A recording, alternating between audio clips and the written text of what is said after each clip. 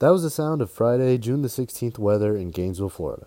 Despite the persistent rain and lightning, around 100 patrons still attended the annual Juneteenth breakfast at the Cotton Club Museum and Cultural Center. As for why celebrate the holiday 3 days early, Vivian Filer, CEO and chair of the board at the Cotton Club, had this to say.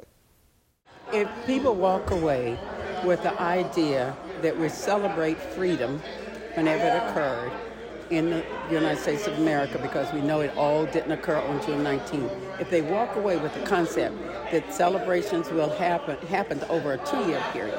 So today, in order to keep within the spirit of freedom, which is what we did today, we celebrated June 19th. Not as Freedom Day, though. We celebrated as a day of freedom for the people in Galveston, Texas. We've already celebrated a day of freedom for Florida.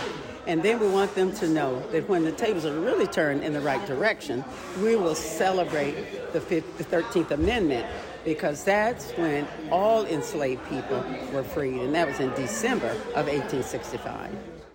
Not only is the month of June for celebrating freedom, but it is also Black Music Month.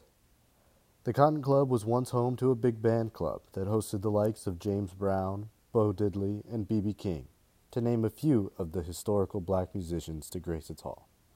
During the breakfast, Mr. Leonard Perry and the Gospel to Jazz Band played some fitting soul music.